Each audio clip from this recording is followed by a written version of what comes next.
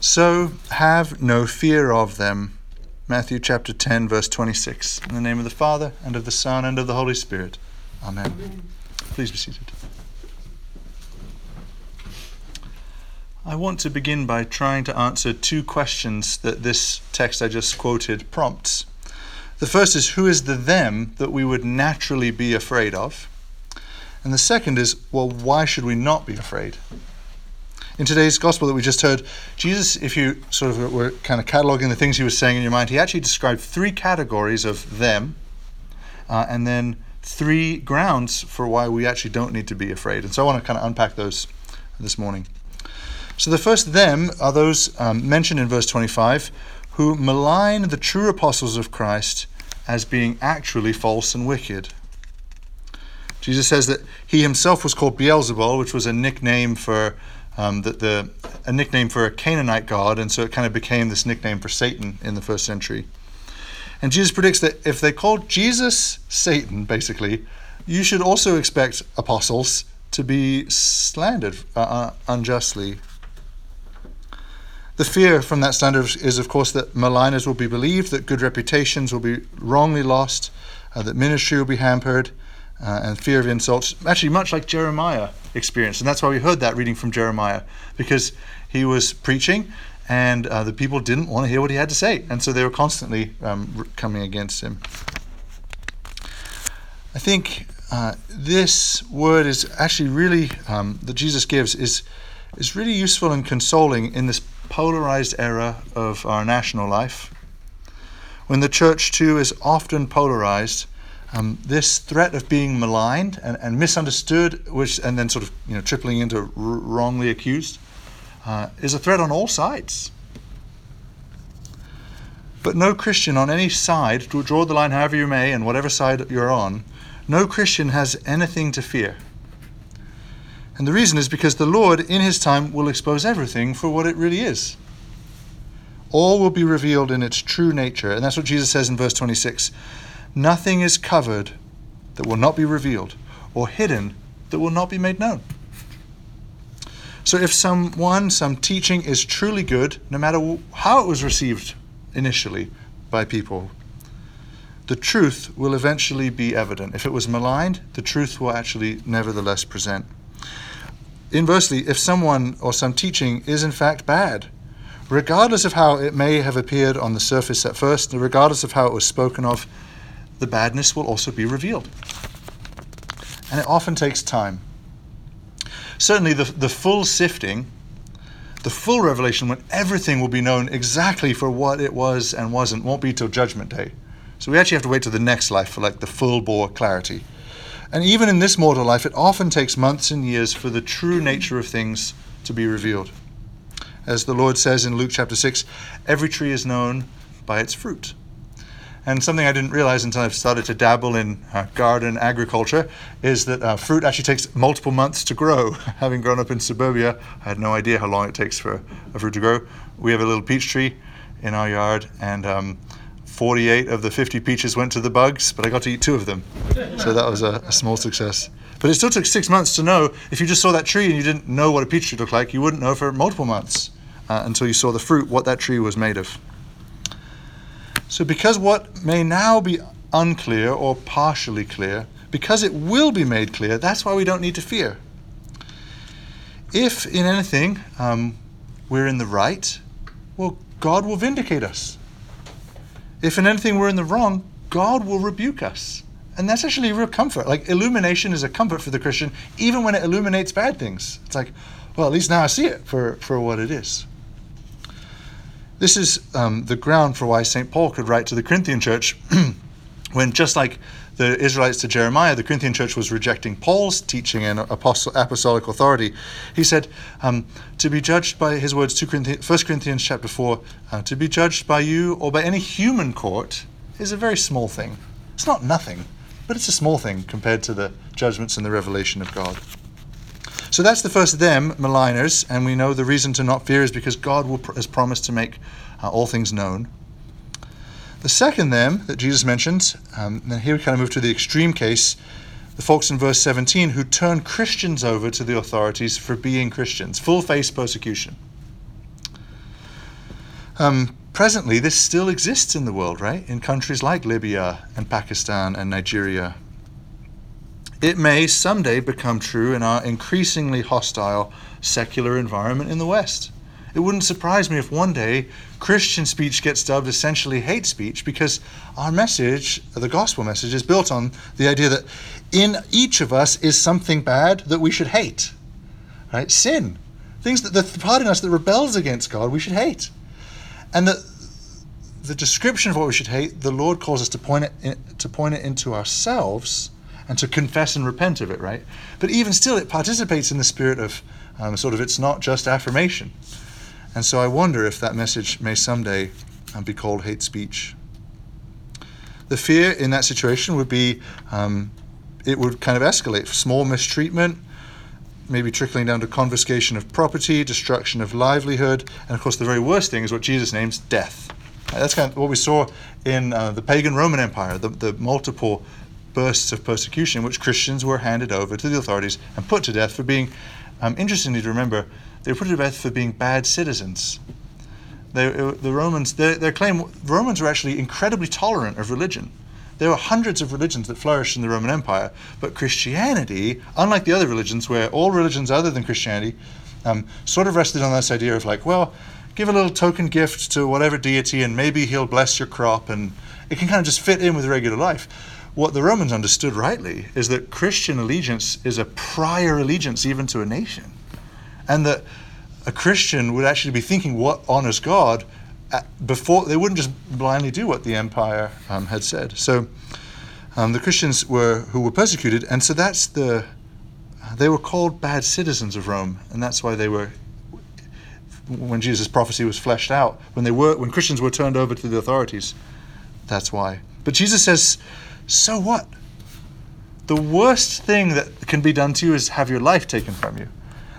There's a paradox built in there, right? Like if someone's trying to take your life, that's not usually a so what. But Jesus says, do not fear those who can kill the body, but cannot kill the soul, even though we are instinctively afraid of that. As Christians, we know, because God has revealed it, that we are each in possession of a valuable body and an even more valuable soul. And here's where Christianity differentiates itself from Platonism, that would say, well, the body is of no value and the soul is of total value. Christians say, no, the body is valuable. That's why Jesus saved us in the flesh, the incarnation. But the soul is even more valuable. And the life of the soul depends on the judgment of God. As Jesus says in verse 28, fear him who can destroy both soul and body in hell. Now, at first glance, you might think, you hear hell, you think, oh, is that Satan? No, that's God. Only God judges. Satan doesn't sit on the judgment seat. Only God sits on a judgment seat. Fear him who can destroy both soul and body in hell. Fear God. And here's the wonderful paradox, I think, of the way fear works, is when we begin to adequately fear God, it actually displaces the fear of human threats. And this has been my experience in my life, that as I've begun to grip a fear of Judgment Day, and I'm not there, I hope to grow in fear. Kind of a weird thing to say these days, but I actually want to become more fearful, have more holy fear of Judgment Day, when every deed, every word, every thought is going to be laid bare and under the cautious eye of God, the careful eye of God, and my eternal fate will be determined one way or the other. When we begin to adequately fear Judgment Day, all other fears get relativized. So whatever thing you're afraid of, here's a list of things for me: militant secularism, anarchy, a break into my home, MS-13, whatever it is that you've heard about that sounds scary, it actually gets diminished when we rightly fear God. I think this kind of works along the lines of a trope I've heard called in movies called the bigger monster trope. I think I first saw it in one of the early Star Wars movies. I forget, you'll know which one because Heather's a Star Wars fan. What's the one where I think it's Luke, he's running through like an ice cave and there's like this really nasty monster coming to get him, and then this even bigger monster comes and eats that one? Yes. Yeah, it was in the early 2000s. It's my favorite one. Empire Strikes Back. And that's Empire Strikes Back? Okay.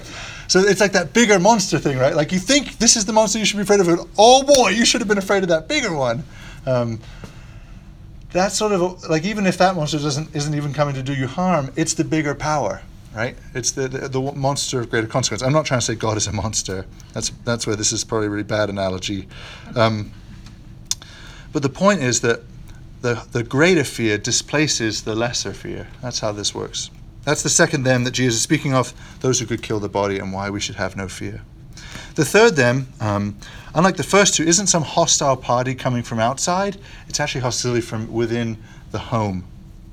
Jesus mentions it in verse 21. Brother will deliver brother over to death, and the father his child, and children will rise against parents. I can't imagine anything more scary than being betrayed by your own family. Don't worry, Shanath kids, I don't think it's going to happen. To be betrayed because you follow Jesus and they can't stand it. I think that'd be the worst of the three. Mercifully, it doesn't happen in its full expression very often, but as many people who have become a Christian, who didn't grow up in a Christian home, will testify, family rejection comes in multiple degrees and wears multiple faces. Jesus himself, they thought his own blood family thought he was crazy during his earthly ministry. So there's comfort in that. But what I want to do actually is combine all of these things with the saying that Jesus says in the gospel right after today's lesson. He says, whoever loves father or mother more than me is not worthy of me. Remember, this is the same Lord who said, honor thy father and mother. So there's very Christian ethics are complex, right? Here we have, think of the things we're putting together here. Honor thy father and mother. Your father and mother could betray you if you were a Christian and they weren't, and there was a time of persecution. And yet, and if you love father and mother more than me, you're not worthy of me. I think these are the building blocks for building a theology of the family. And specifically, I want to focus on sort of Christian thinking about fatherhood on this Father's Day. Happy Father's Day. It's very timely for this day. So the role of father can now be seen in its true light, in the light of God's fatherhood. I think what we see is this, that it is the case that we have a heavenly Father who cares about us so much, right? Every hair on your head, which is a way of saying, like, to the most minute detail. Like, think about how much God cares about a sparrow, of which there are like 1 billion, and you are worth more than many sparrows. I think it's one of the tenderest verses in the gospel. You're worth more than many sparrows. We have a heavenly Father who is perfect and who cares for us. In fact, he's the only perfect Father. All other fathers except him fail by degrees, right, in varying degrees. And even if a father fails in the extreme to the point of betraying his child over to the authorities, even then there is no need to fear for the child, because the heavenly Father will be standing beside us, watching over us with his fatherly love. As Jeremiah says, the Lord is with me as a dread warrior. Thankfully, fathers don't fail that catastrophically all that often. But even when they fail in lesser degrees, we don't need to fear the effects of that failure, because God in his mysterious way can redeem them.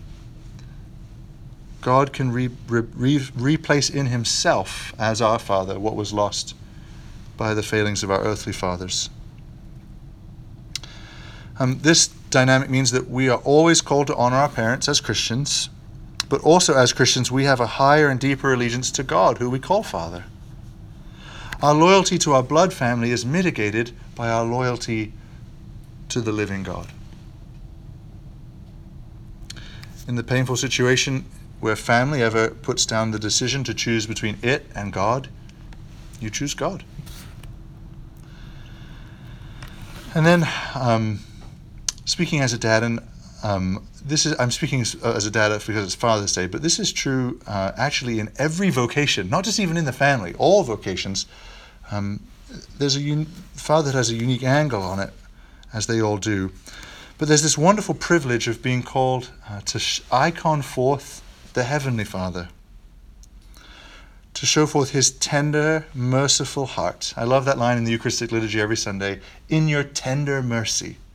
That's the heart of God. We so often make the mistake of thinking about God the Father in light of what we know about how earthly fathers function. We should actually do the opposite. We should understand fatherhood by how the Father functions, and it's with tender mercy. We should icon forth that mercy to our families and by extension to the world. I think that's why it hurts so bad as a dad when I blow it. Either by losing my cool, by speaking angrily, by withdrawing, whatever it is because it's a betrayal of the original that I was supposed to be imaging. right? It's like, it's not just interpersonal. I had a stewardship to present God's goodness, and I let that down. On the flip side, it's why it can be such a joy and a privilege to present the love of God also by analogy.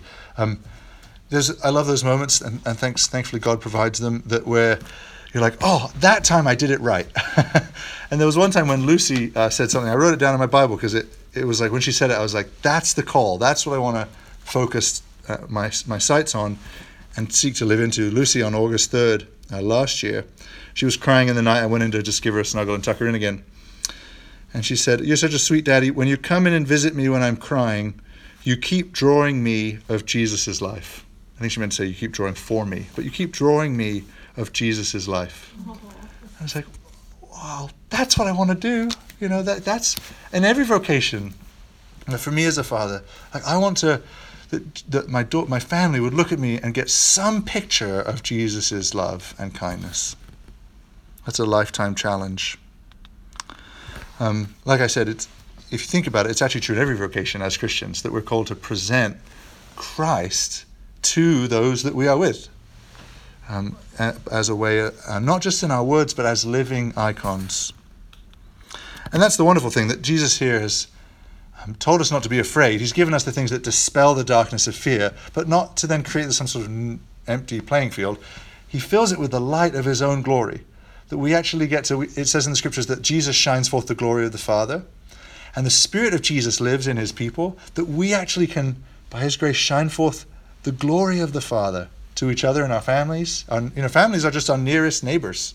When we hear that command, love your neighbor as yourself, that applies first to the people under your roof, and then everyone close to your roof, and ultimately, we know from the parable of the Good Samaritan, everybody that the Lord would have us encounter. It's the great joy to get to have the chance to show forth the glory of God and point to the Father in all things. Amen.